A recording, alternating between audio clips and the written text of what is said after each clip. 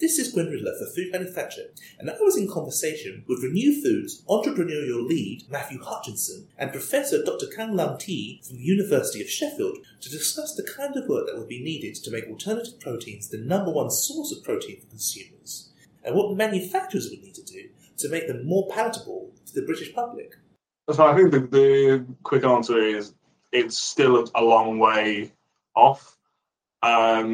We've seen this is an industry that has sort of received quite exponential growth in the past few years, admittedly sort of stalled in the past one of the global financial crisis.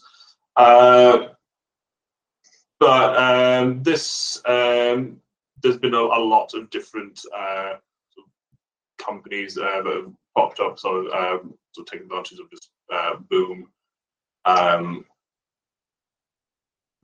But sort of where we're at the moment is there's a sort of coalition of scale. The kind of infrastructure that's needed to create these sort of alternative protein products isn't quite there yet at the scale that's needed. So one of the reasons why the sort of sales of the retail sales of alternative protein products has kind of stalled over the past year. It's multi-factor issue, but one of the main issues is the global financial sort of situation at the moment. Alternative proteins at the moment are kind of sort of what some people will call it a green premium, or these products aren't quite matching the price of the meat and dairy products they're sort of looking to replace or provide an alternative to.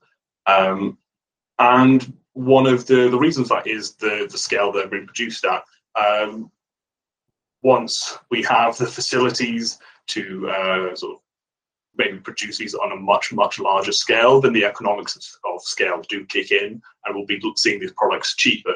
But at the moment, that's quite a key issue, and it's such a large capital investment that's needed to produce the kind of sort of large vessels that needed for these kind of sort of precision fermentation or biomass fermentation processes. And because this is all very new technology, this is all mostly being made from scratch. So that sort of is time that's needed for some manufacturing the industry to sort of get to that level where we can achieve price parity through scaling. Well, I can look at this from maybe using an example. So recently I gave a lecture to in the university on related to biomanufacturing. So I actually brought up the issue of alternative protein, and I had a quick poll in class to ask them if they have actually tried it before. So some of them have, some of them haven't, but two things came up when I asked them about why haven't you tried it, or why do you not want to continue eating it. Number one was somebody told me, or quite a few mentioned, that it actually doesn't taste as good. That was number one. And number two was that I'm not sure if it's safe. So that was number two. So I think if I use this as a point for looking at the question that you have, how to make it palatable, I think these are two very important points. So of course, if I take palatable directly, then taste is the most important thing in terms of, for all of us, when we choose our food, we want something that tastes nice. That it's very often, I think we've been spoiled over these years, whereby we get to choose many different types of food, and we always go for something which we find, yeah, that's the most tasty one. So I think it is natural that when people approach alternative food, taste comes very top in their priority. And I think for the alternative food to become widely accepted as a norm, I think the taste has to be something that needs to catch up with what we are familiar with and what we have always been eating. And I think this is also one of the driving force behind why we want, in ReNewFood, we want to look at flavor, because we believe flavor is a key ingredient in terms of making alternative food, to increase the uptake of alternative food and make it the norm for everybody. So the other thing with respect to safety, somebody mentioned he doesn't know whether it's safe to eat that. I think a lot of it is down to public engagement and education. So I think that people have sometimes, people do not understand how this is being produced, so they have they're unwilling to try it because, I mean, we are all a bit worried when we encounter unfamiliar things. So I think it's important to educate the public about how alternative food are being produced and the effort that has gone into looking at regulations, into making it safe, what type of standards is it being used. And I guess from that perspective, we need the contribution of government regulators into making a system whereby the public has confidence in. And of course, then also in terms of having campaigns, for instance, to look at what alternative food is, what it means. I mean, some manufacturers have very successfully introduced food that's unfamiliar. Traditionally, for example, companies like Oatly, which actually introduced the milk from nuts. So actually they have made it actually quite a norm now to actually eat that or drink that, use that.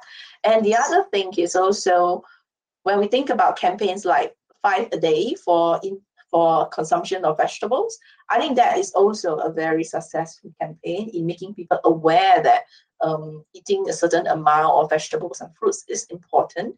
And I think a similar thing can be used or can be applied to alternative food, such that we make it more familiar, I would say, for everybody about what it is and how it's produced and why we eat that. So I think that is, I would say that are 2 key points of making it widely accepted for manufacturers. And of course, from a manufacturing point of view, if we are looking on a global scale, I think the other thing that is also very important to consider is the taste variations of different culture. So developing a particular food, let's say for the UK market, may not be the exact same food that will work, for example, in an Asian market. So I think this is something that manufacturers need to kind of have in mind when developing products for a particular region. But I believe this is not dissimilar to how food is actually being globalized in terms of marketing and development of a food product in Europe would be different from that in Asia or in America. Yeah. If I could just jump back in there. One of the other things I think that would really help sort of not get alternative proteins out there is really it's push from the government, not just from an education and sort of public health standpoint, but also from sort of I guess a financial or investment standpoint as well. If the Good Food Institute published a review of sort of the countries that have put a significant sort of investment in, are really the global leaders in alternative proteins or development. Top of the pack is Israel, and Singapore's up there. China and America sort of emerging out there. The UK is not amongst those countries at the moment. But that hopefully will start to change. So in the 2021 UK food, what was it called? Sorry, let me do that quote again so it'll be easy to enter. UK food policy. I think so. Can't remember. Yeah. In the 2021 UK food policy review, sort of the report suggested that the UK government should put in a £50 million investment into alternative proteins. We're also seeing changes to how the FSA in the UK changes the regulation of novel foods, which is what alternative proteins would come under. At the moment, we're basing very much on the EU framework, sort of leftover from sort of pre-Brexit. The EU novel foods application process regulations are quite bureaucratic and are not well liked amongst the industry, if I'm being honest.